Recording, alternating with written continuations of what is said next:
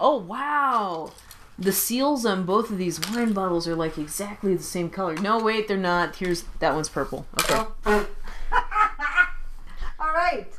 My mind was momentarily blown, and now it's not. Welcome to the Xanadu Cinema Pleasure Dome with Wendy Bowlesby and Melissa Kirscher.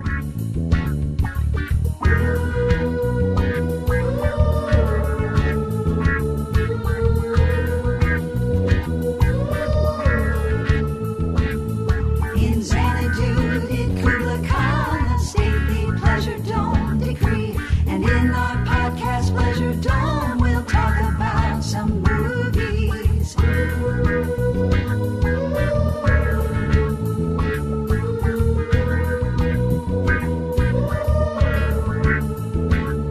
It's Xanadu Cinema Pleasure Dome. Welcome, listeners, to another episode of Xanadu Cinema Pleasure Dome. I'm Wendy, I am Melissa. and this week we are quite blatantly taking a listener suggestion. Yes. So if you have a suggestion, you should send it on in, because we do listen. Ryan Alexander said, you should do a podcast about booze movies, because meta. And we went, Yes. we should. We totally should. And we've already recorded one episode tonight, which means we already have a bottle of wine already in us already. Under our belt. And we just opened another one. So we are ready. Yes. We're like method actors. We are going for the gold on this baby. So what we have tonight, aside from the bottle of booze that's already in our bellies, the one that we are now drinking is a Le Grand Noir Malbec. And there is a picture of a black sheep on the bottle. So Which is why I chose it. I'm like, ooh, let's drink the sheepy wine. it is a sheepy wine. Well, it doesn't taste like sheep. And also, I love a Malbec. I do. Yes, I'm big on Malbecs, and this is very firm and fruity. I have not tried it yet. I'm finishing off the last of the last bottle, Yes, which but was a Beaujolais. yeah, it's Beaujolais fruity. goes straight to my head. I'm a fan of Alan Parsons. So we were like, Melissa and I, Are drunk? we record 2 podcasts every night that we get together, which means the second one gets increasingly interesting. Yes, even numbered ones are drunker. Well, we don't post them in any kind of order. No. I'm OCD enough that the drunker ones are the even ones. So even though we post out of order, I go, oh, this is an odd number week. I can't post an even numbered episode. I love the way your OCD kicks in. Yay. Therapy.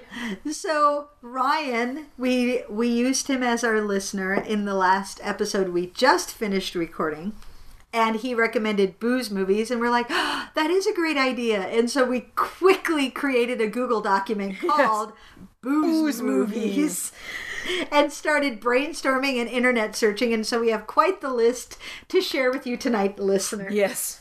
So grab your own bottle of whatever booze you prefer, and let's all settle in. Yes. Beaujolais gone? Oh, now you get to try the sheep wine. I am going to try the sheepy wine. Bah, Meh. bah. I'm so drunk I can't even bah. Well, actually, a goat goes more meh, and a sheep goes more bah. Bah. Sheep stick their tongue out more than bah. Great radio, Wendy. Ooh, you're right. That Malbec Isn't that, yes, sheep wine is great wine. it's still got that Malbec body and spice, Yeah. but it's particularly fruity. So it's like sassy fruit. It's all snapping its way into my mouth like, hello, girl. Let's do this. All right, so let's get started on the booze movies. Yes, booze movies. You know The what? first movie I put on the list when I think about booze, what comes up, what pops to the top of my head? Well, of course, The Thin Man. Nick and Nora Charles are our Nick and Nora, heroes. they are my heroes. They know how to be drunk so well and so wittily. I love The Thin Man. I love that I got to see it on the big screen at one of my favorite movie theaters at the Heights Theater in Columbia Heights, Minnesota. And I took my husband to see it, and he had never seen it, so the first time he saw it was on the big screen. It's so good. And he fell in love with it, because you should.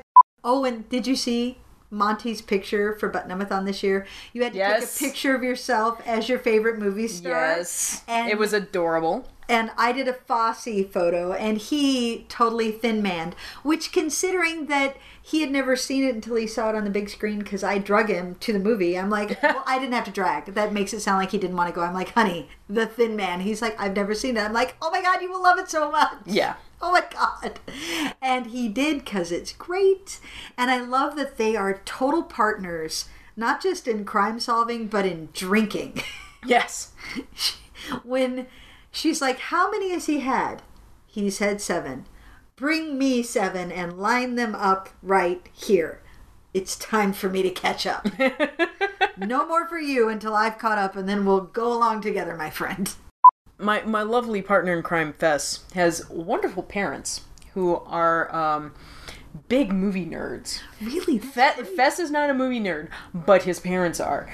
So when I met them, we started bonding over just classic films. And when we brought up Thin Man, like, the three of us are just, like, bonding so hard over Thin Man. It's like they have the Thin Man collection, and we're watching the sequels, and we're, going, oh, it's Asta! And my poor boyfriend's going, I don't know. But how did he not fall in love with them when he could see them? I don't know. You don't have to be a movie nerd to just love how sassy they are and how they're joie de vivre and... Oh, he doesn't dislike the Thin Man. I can assure you that. You can't. Yes. I'm sorry. Anybody who dislikes the Thin Man is a psychopath, and you should put them in jail because they failed some sort of Rorschach test by not liking the Thin Man. Opinions from Wendy.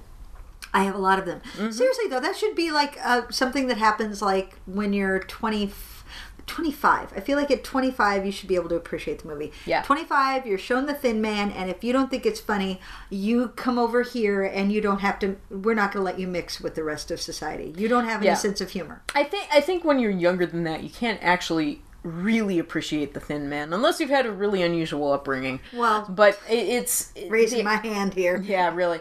But it's not just about. It's not just about the drinking. It's the relationship between Nick and Nora Charles, and it's a real adult relationship. It's very mature and loving, and they're married, and you can tell they've been married for a long time, but they're partners, and they love the person that the other person is. Yes. They just think that other person is nifty. Yeah. And they like them just the way they are, and they get tickled by them. And they're equals. Oh yeah. That's just the best part. They are titans, and they are together on screen, and they adore each other, and they make each other better. So the flip side of this would be Who's Afraid of Virginia Woolf? Oh my God. Because we've got now, of course, it's a stage play, but I want to specifically talk about the Elizabeth Taylor Richard Burton film version. And I remember I only first saw this movie 2 or 3 years ago. So, I've never seen it. Oh my God, you've never... Oh, Wendy, we have to work on this. We need to go back through all of these podcasts and make a list of movies you haven't seen and movies I haven't seen, so we can keep track of the shit and then we spend a weekend, and that's all we do is watch these movies. And we say goodbye to Fess and goodbye to Monty. We have to go do something, and we just lock ourselves in a room. Yeah, like we send the boys to my house, and the girls come over to your house. No, that's no good, because Teddy. Okay, the other way around. The other way around. Okay. Anyway, but Who's Afraid of Virginia Woolf? So this is about you talking. So Who's Afraid of Virginia Woolf is Elizabeth Taylor, Richard Burton. Now, you've seen the play, at least, right? I have read the play. You've read the play, so you're at least familiar with this production. The movie, as far as I can tell, is really fairly faithful to the play because I've seen it on stage before as well. I saw it with Patrick Stewart and Mercedes Rail at the Guthrie. It was awesome. But anyway, my God, that would be fantastic. it was really awesome. Well, and also Richard Burton was a stage actor first. But yes. And if they filmed it as a movie, he was probably like, by the way, I want to do this project because I'm Richard fucking Burton, Yeah. and that means we're going to do it for realsies. Yeah. So Who's Afraid of Virginia Woolf is an amazing movie. It's absolutely amazing. Filmed in black and white. It's really true to the stage play, and it is Richard Burton and Elizabeth Taylor at the height of their powers. Oh, yeah. And these are titans of acting, and they are no hold barred going at each other and fighting. And so this is like alcohol, and it's not fun, but it still is really fascinating to watch because these are two really intelligent people who are kind of keeping each other stimulated by trading barbs with each other. Yeah, I mean, it's dysfunctional, but dysfunctional is still functional. Yeah. I mean, in a creepy sort of way, this is what their relationship is based on, and this is what keeps them moving is the other person's barbs. Yes. The other person goading them on. Mm-hmm. And I've kind of been in those relationships, and it's not healthy, and it's not pretty, but there's something sort of creepily satisfying about one-upping each other constantly. And sometimes the sex is really hot. Oh, God, yeah. It was really hot sex. Let's toast to that. It's the only reason to be in those shitty fucking relationships. Yeah, god damn it. The sex is hot.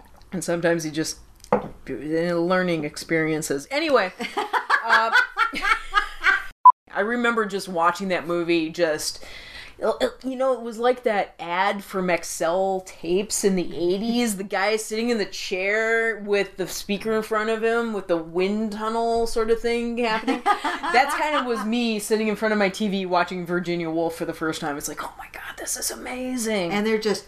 Whoa! It is so... When you say Richard Burton to raw. me, I have this memory. I had a friend named Brad Peterson, and we would trade letters and mixtapes. And he sent me The War of the Worlds. The Richard Burton one?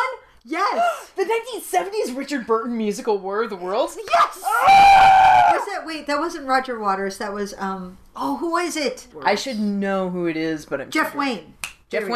Jeffrey Wayne, a concept album, 1978. Yes. And what I always think about is when he sent it to me and the enclosed letter, and he's like, notice how everyone else kind of sounds like shit next to Richard Burton. Mm-hmm. When Richard Burton speaks, it's Richard fucking Burton, and he's just all British and gravitas, and other people come in and they're like, hi, I'd like to act next to you. I'm Richard Burton.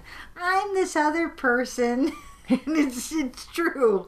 I got it on CD. I love that so much. Yeah, with Who's Afraid of Virginia Woolf, you get the sense that the only other person who could possibly be on screen with Richard Burton at this point in time is Elizabeth Taylor. And honestly, I feel like Elizabeth Taylor gets and again, it's that feminist thing. Well, she gets talked about with her looks, with her marriages, with her personal life, and yet nobody really talks about her as one of the great actresses. She's amazing. She is.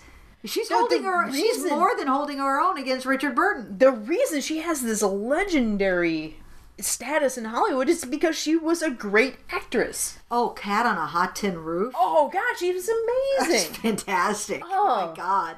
There's a movie that you should not watch until you are old enough to appreciate what the fuck is going on. And then it is just fucking hot. Oh my god. All right, so more drunken movies. More drunken movies. Or movies where you're altered, because we should give a shout out to Harold and Kumar. Yes. They don't get drunk, but they do get high, and it's pretty similar, and all they are wanting is a fucking good burger. And we should know, listeners, after all these podcasts, that by the time we finish recording, all I want is a burger. You have had so many burgers as the result of this podcast. It's true. way too long for us to find each other's glasses. Click. Click, click, click. Look. Hey, look. Hey. Hey. Hey, hey, hey, hey, hey. Hey.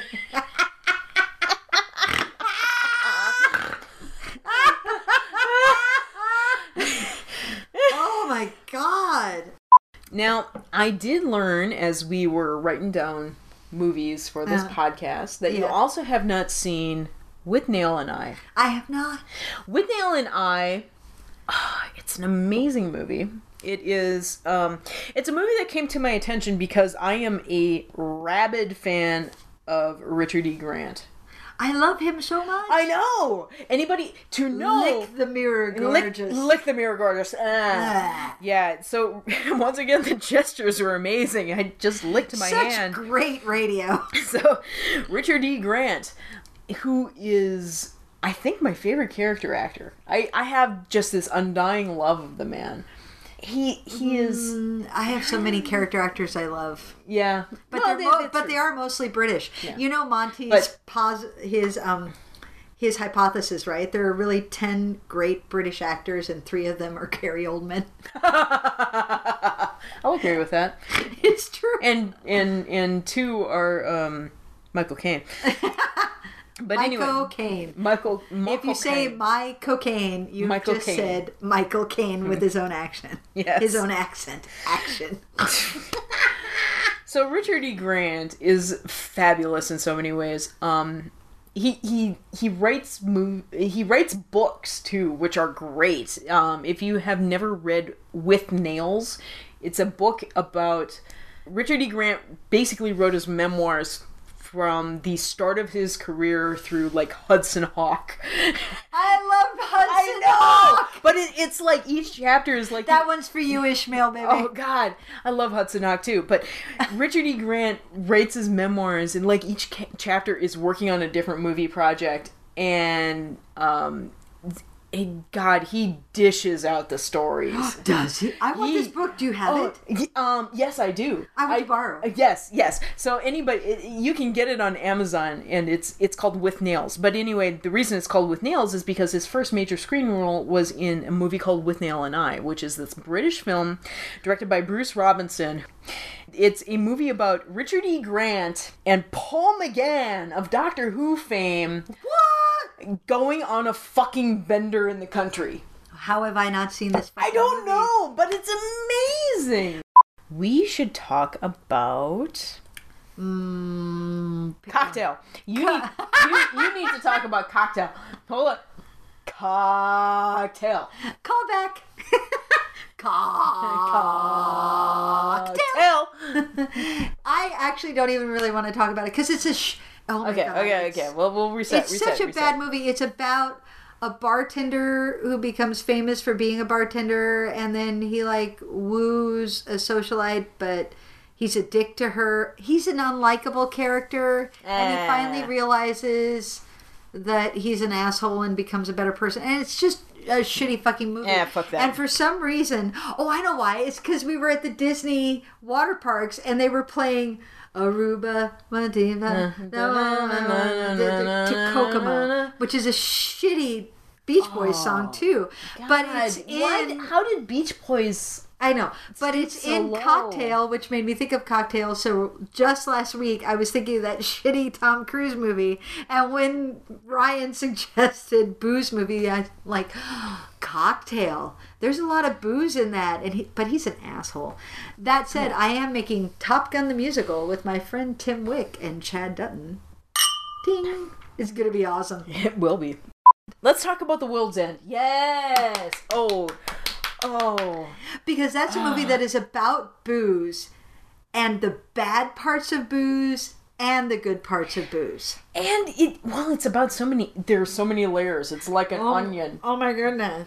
Oh my goodness. You know, the more I think about The World's End, the more I like it because the more I realize about it. I still have only seen it once. I've only seen it once too. Yeah. And it's amazing. So Edgar Wright is brilliant. He's Absolutely fucking brilliant for making that movie. I don't know that it's as compulsively rewatchable as Hot Fuzz or Shaun of the Dead, because Because you haven't tried it yet. Well, and also, Simon Pegg is more unlikable.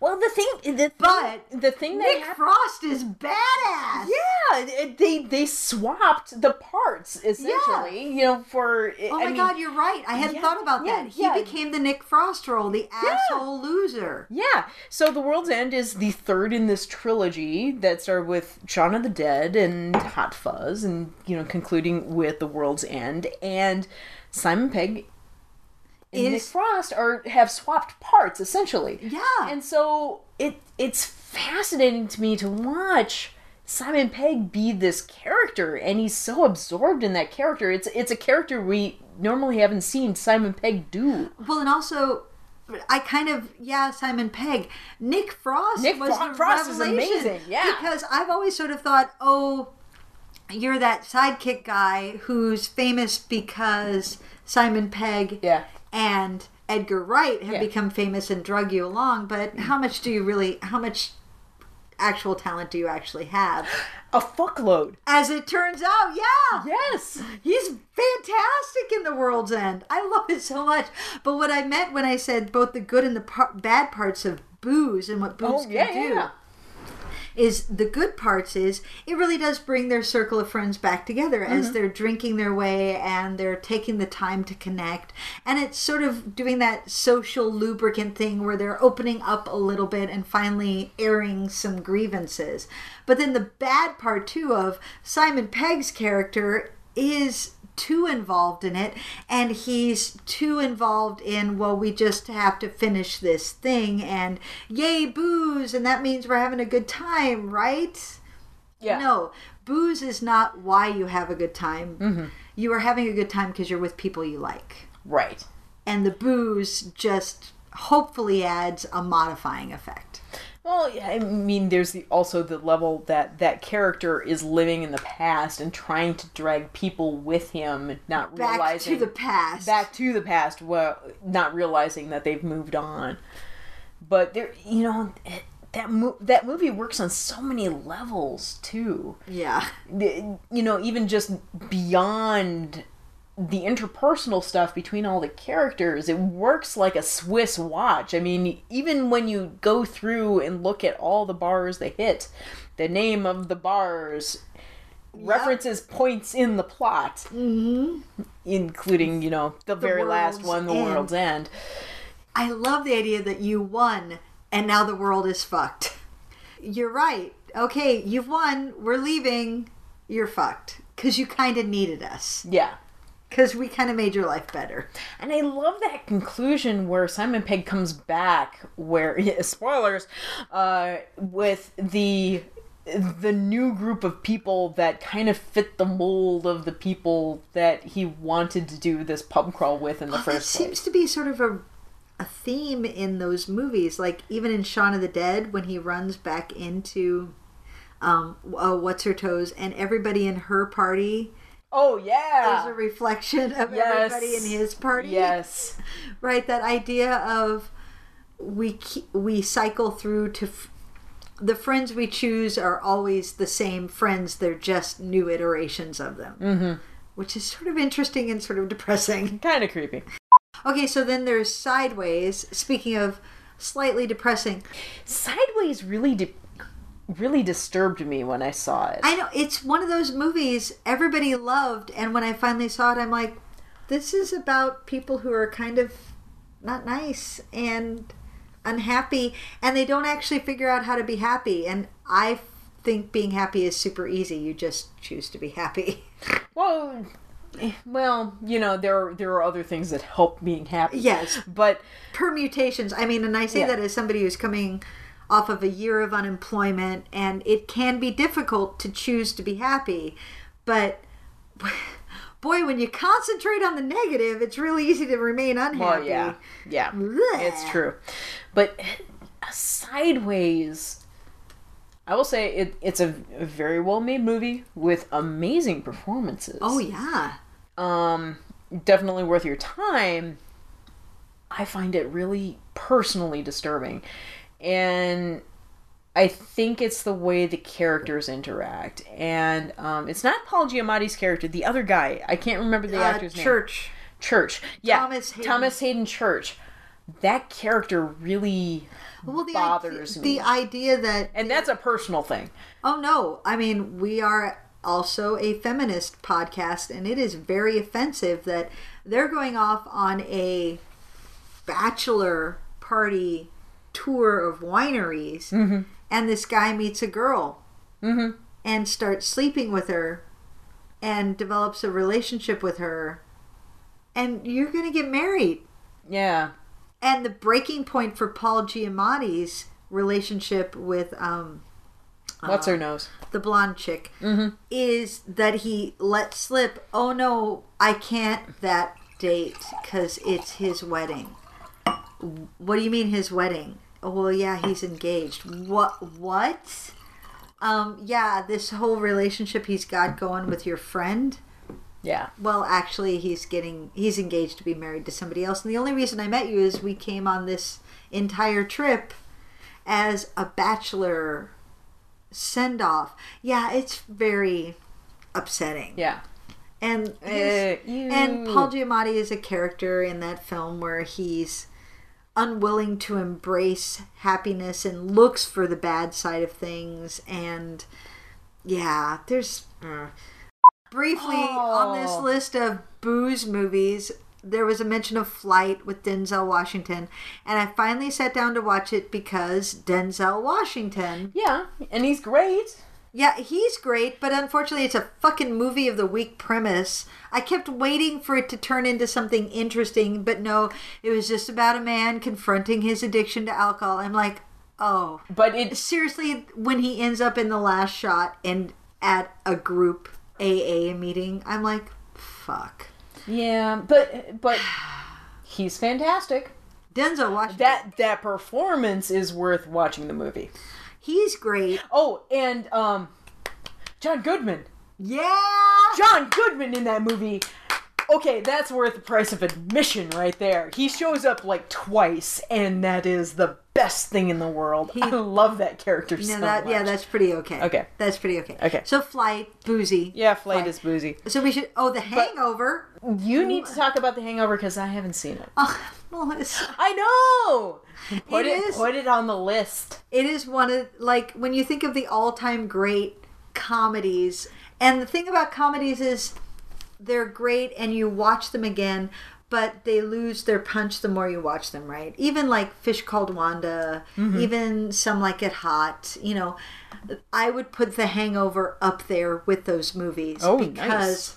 When you watch it for the first time, it is balls to the wall, it is unapologetic, and the premise is so great.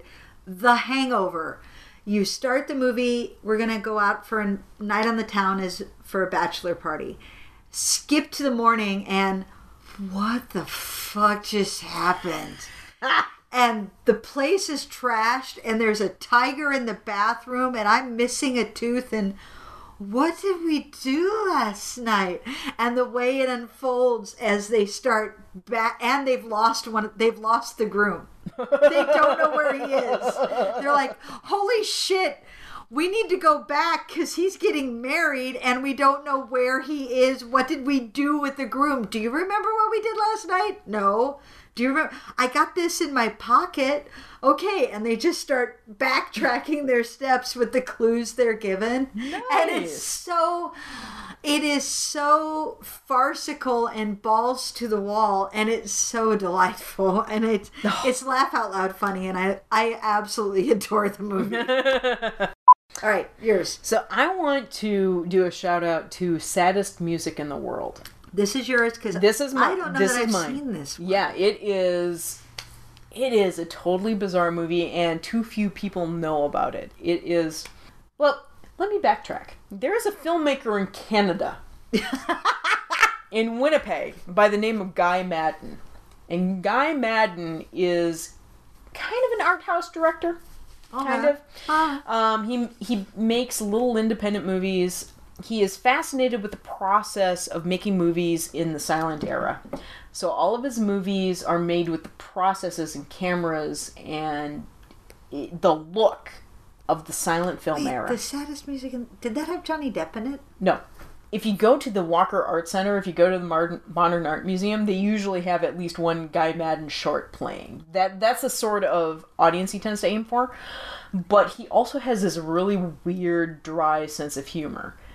That would And if you're never watching appeal to you at all. Oh God, no! If you watch it if you watch one of his short kind of silent films in the Walker Art Center, you kind of go, because it's surrounded by modern art, and you're in an art museum. You go, I don't know how to feel about this. Is this art?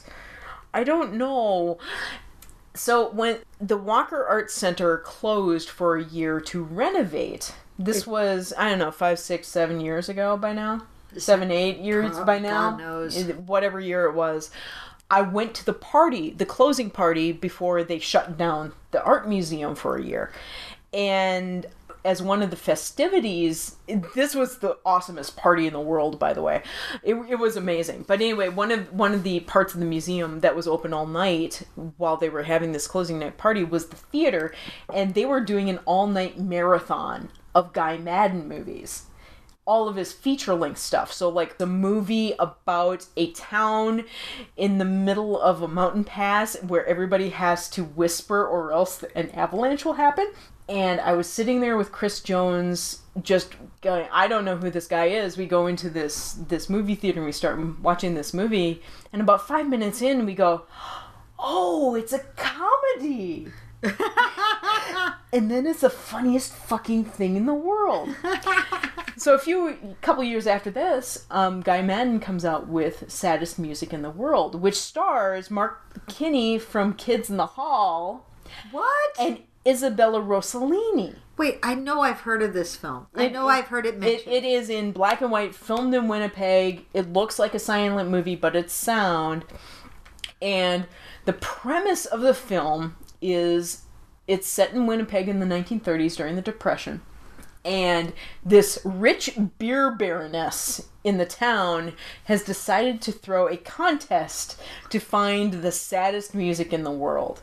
And people with the saddest music in the world will win a chance to slide down this giant playground slide into a vat full of beer. I know, right? Okay, so the beer baroness is played by Isabella Rossellini, who is playing a paraplegic who has no legs. But there's this man in town who is fascinated with her, and so he builds her glass legs that she can fill with beer. So like the latter half of the movie, Isabella Rossellini is walking around on glass legs filled with beer. And if that is not a selling point of this movie, I don't know what could possibly be. Plus, Mark McKinney from Kids in the Hall. It's amazing. I remember the first time I saw Fear and Loathing in Las Vegas, and I hated it. Yeah? Yeah, it's a film, at least on the first viewing, that does not hold together. It is fucking chaos. Yeah?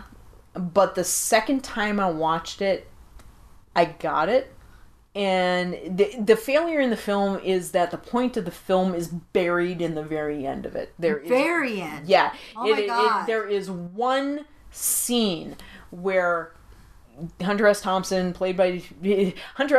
as Raoul Duke, played by Johnny Depp, is going, this is the promise that we were given, and this is the aftermath of all of it. It is one scene, and that's all it is. And if you miss that scene, the entire point of the movie is gone. And you have to watch the whole movie, watch the scene, and then put the pieces together retroactively. Right. And so, in a way, the movie is kind of a failure of that. But I went back and read the book after seeing the movie a couple times. And okay. The book is fantastic. Well, it's Hunter. It's Hunter S. Thompson. But the interesting thing about the book is that the book and the movie, like, in the raw technicality of it, like, things happen here and here and here are pretty different. But as an adaptation of the things that happen in the book, the movie is actually really, really true to it.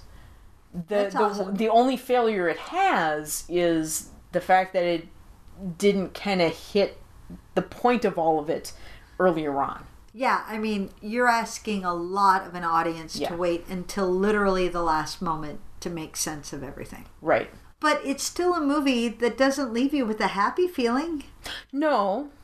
And it's certainly a movie that when you watch what they do under the influence, you're like, oh shit. Oh, like the underage girl with the paintings? And, Yeah. and they wake up in that, the room is so trashed.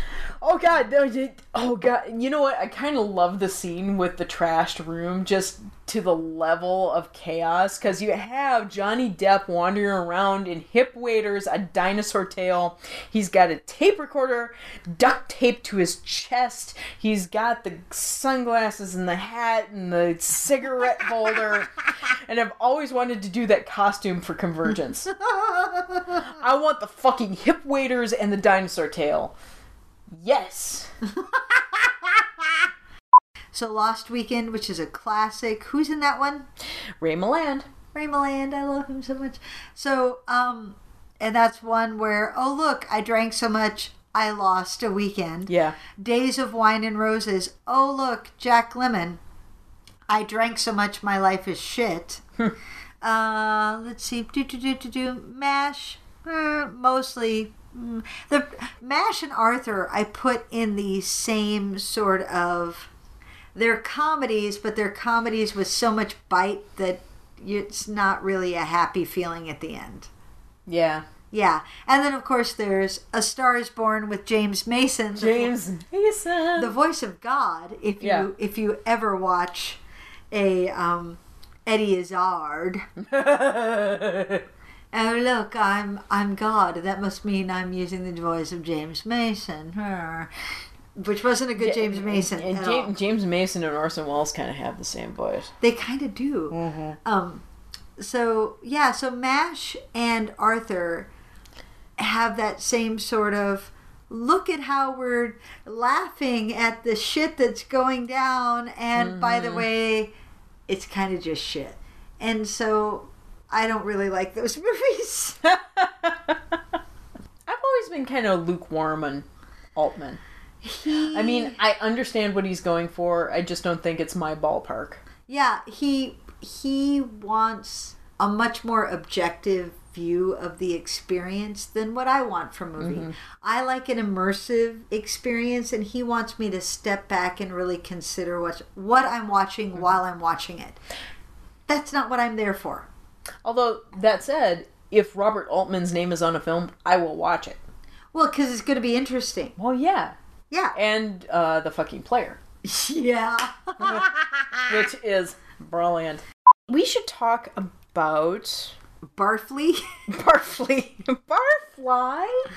Okay, you should talk about Barfly. I should talk about... Because I know you haven't seen Barfly. Barfly, which Barfly. I know, as it is typed out, looks Barfly. like Barfly. Barfly.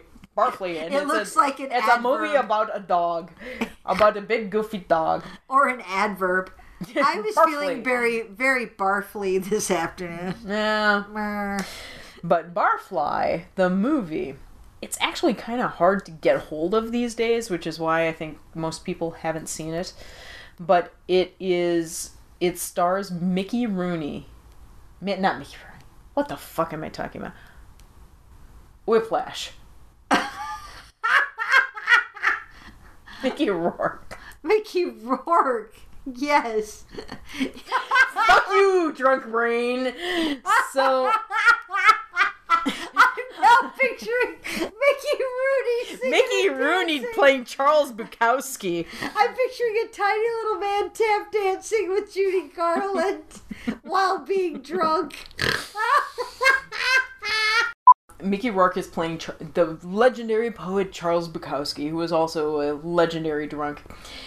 And it is basically just about this relationship between Charles Bukowski and Faye Dunaway's character. Yeah. And they're both alcoholics, and it is treated in a way where you can tell alcoholism is a problem, but it's not a dark movie.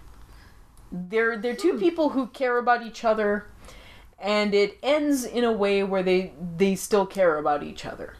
That's Nice. Yeah, it's actually it is a movie that is done. Does it glorify alcoholism? No, it doesn't. Well, that's good. It doesn't, and it kind of gets into. Says the two women who get drunk every 2 We are fucking soaked. Oh my god.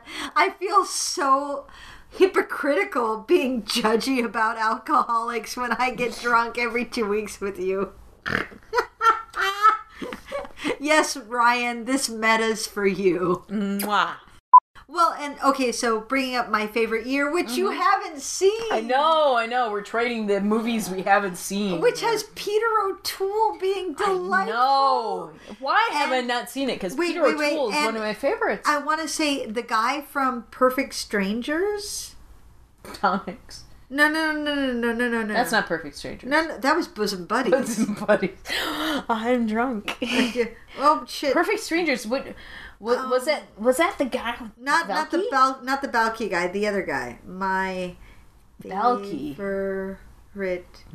Was Balky in Mark Lynn Baker. I am correct. Holy shit. Mark Lynn Baker. I saw him, by the way, live on Broadway in A Funny Thing Happened on the Way to the... No. Did I? Yes. No. Maybe on a... No. Anyway. So my favorite year is delightful because it has Peter O'Toole, and he's always delightful. Oh God, yes. And he's playing sort of an Errol Flynn character who is coming on to a TV show when he's been doing movies all his life. And I think it was written by it was based on sort of like Sid Caesar and those sort of shows and his memoirs. And it was made into a Broadway musical, by the way, with Lynn Ahrens. Sweet. Lynn Ahrens of Schoolhouse Rock fame helped write the music. She did. Awesome. And I know these things. Awesome. And but anyway, the movie is delightful because he comes in and there's all these shenanigans as they're rehearsing the show. And the moment I remember most is when Peter O'Toole, who's this sort of Errol Flynn, and of course they're having all this trouble because he's a drunk. Mm-hmm. And he's not showing up, or he's wandering off, or when he is there, he's totally incapacitated. And they're like, oh my God, what are you going to do with you? And he's like, what? I'm fine. I can do it. It's okay. and so then they finally go to perform it. And he's like, I don't know why I get so stressed. I do fine in these things. By the third take, I'm okay. And Mark Lynn Baker is like, third take? No, this is live TV. That when you perform, you only get one chance, and they're watching you as you do it.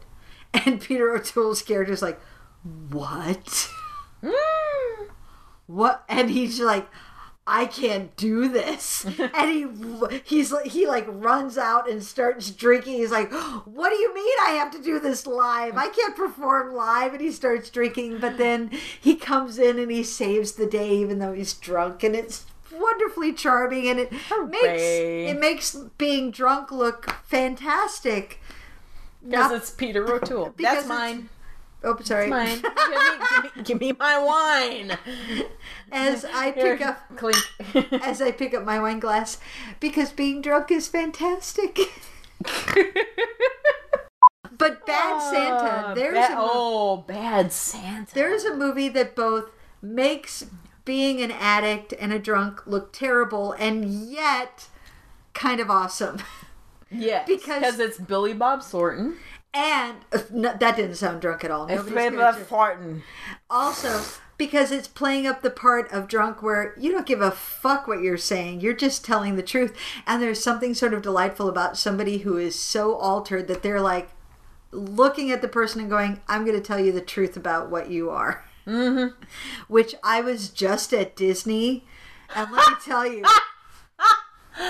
if I had been liquored up, the shit that could have flown out of my mouth. Would you people fucking learn to walk? Let's talk about Strange Brew, because that is a good cheerful way to close this episode. Yeah, drunkenness as a happy thing. Hold on.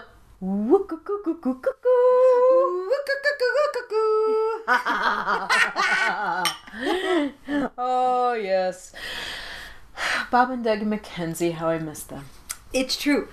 I only ever saw their SCTV bits. I never saw Strange Brew. You never saw... Oh, you need to see Strange know. Brew. I own it. We need to fix this. I know.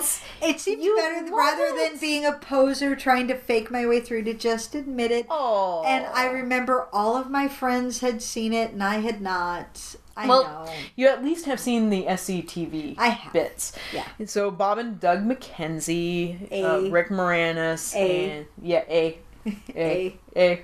Rick Moranis, what happened to his career? He was I- adorable, and I wanted to just pinch him. And he was my height, and I loved him so much. Oh, he's so cute. Yes. The lovely thing about Strange Brew is it is a completely stupid comedy that actually has another level. And that other level is Hamlet. It is the plot of Hamlet.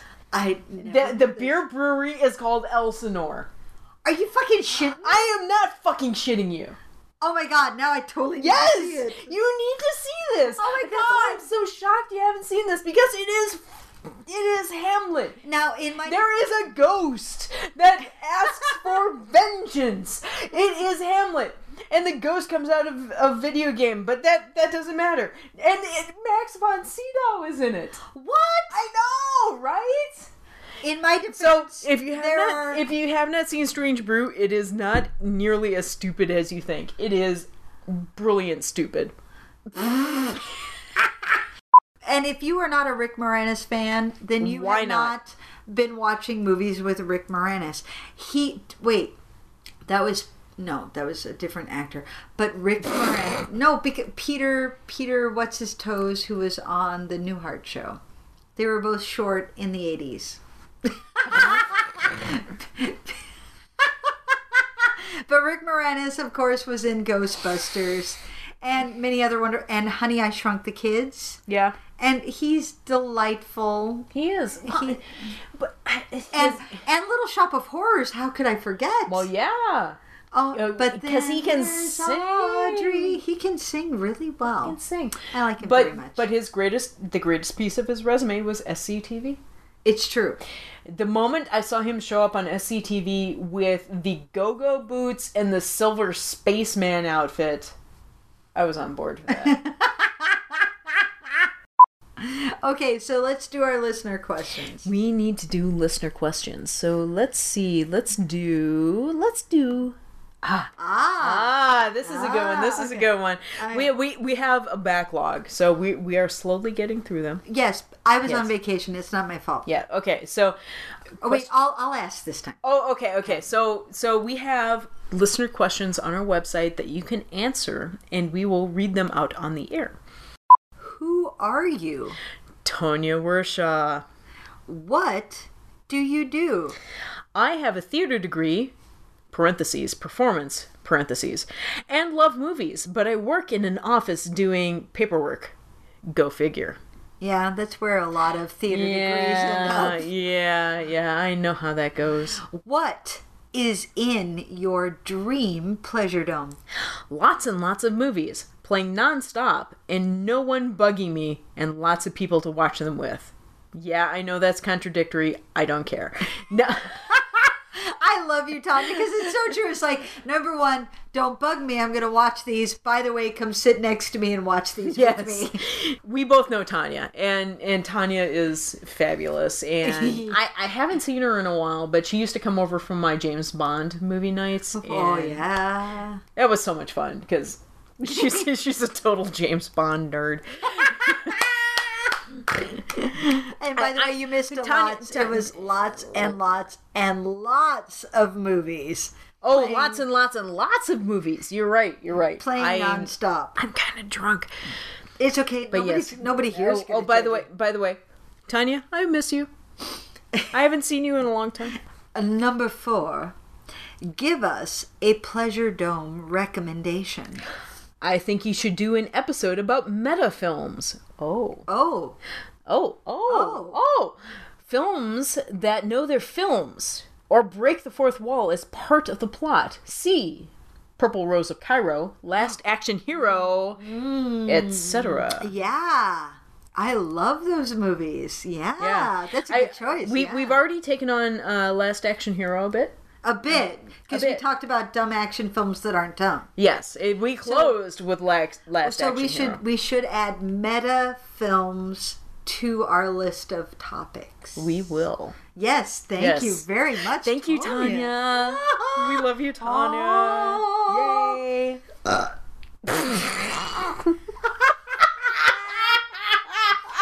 It's not my fault.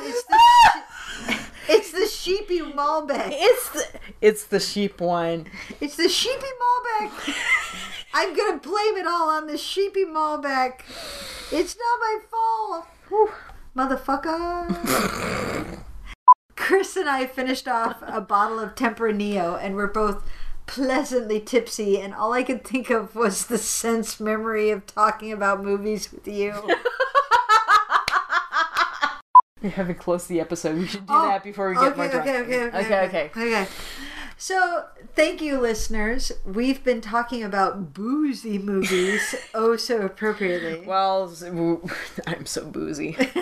Are you going to be okay? I'll be fine. Thank goodness we don't live too far from each other. Yeah. I can crawl home. You can crawl home from here. Yeah. It is raining, though. I've got a comfortable couch. God damn. I got a comfortable couch. It's okay. Is that a euphemism? Maybe.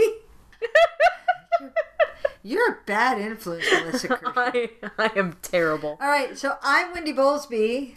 I'm Melissa Kirscher. We've been drinking a lot of sheepy Malbec. Sheepy Malbec.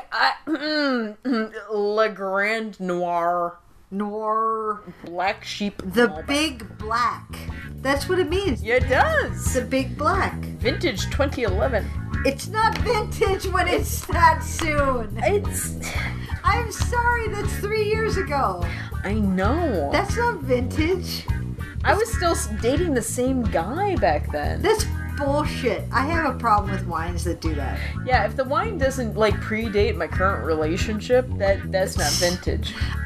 I blame you, Ryan. I am drunk, and I talked about drunk movies, and it's your fault. And if I sound drunk and stupid and incapacitated, it's your fault, asshole. I would never have drunk this much. No, I would. But it's your fault, motherfucker. Fucking people. Wait.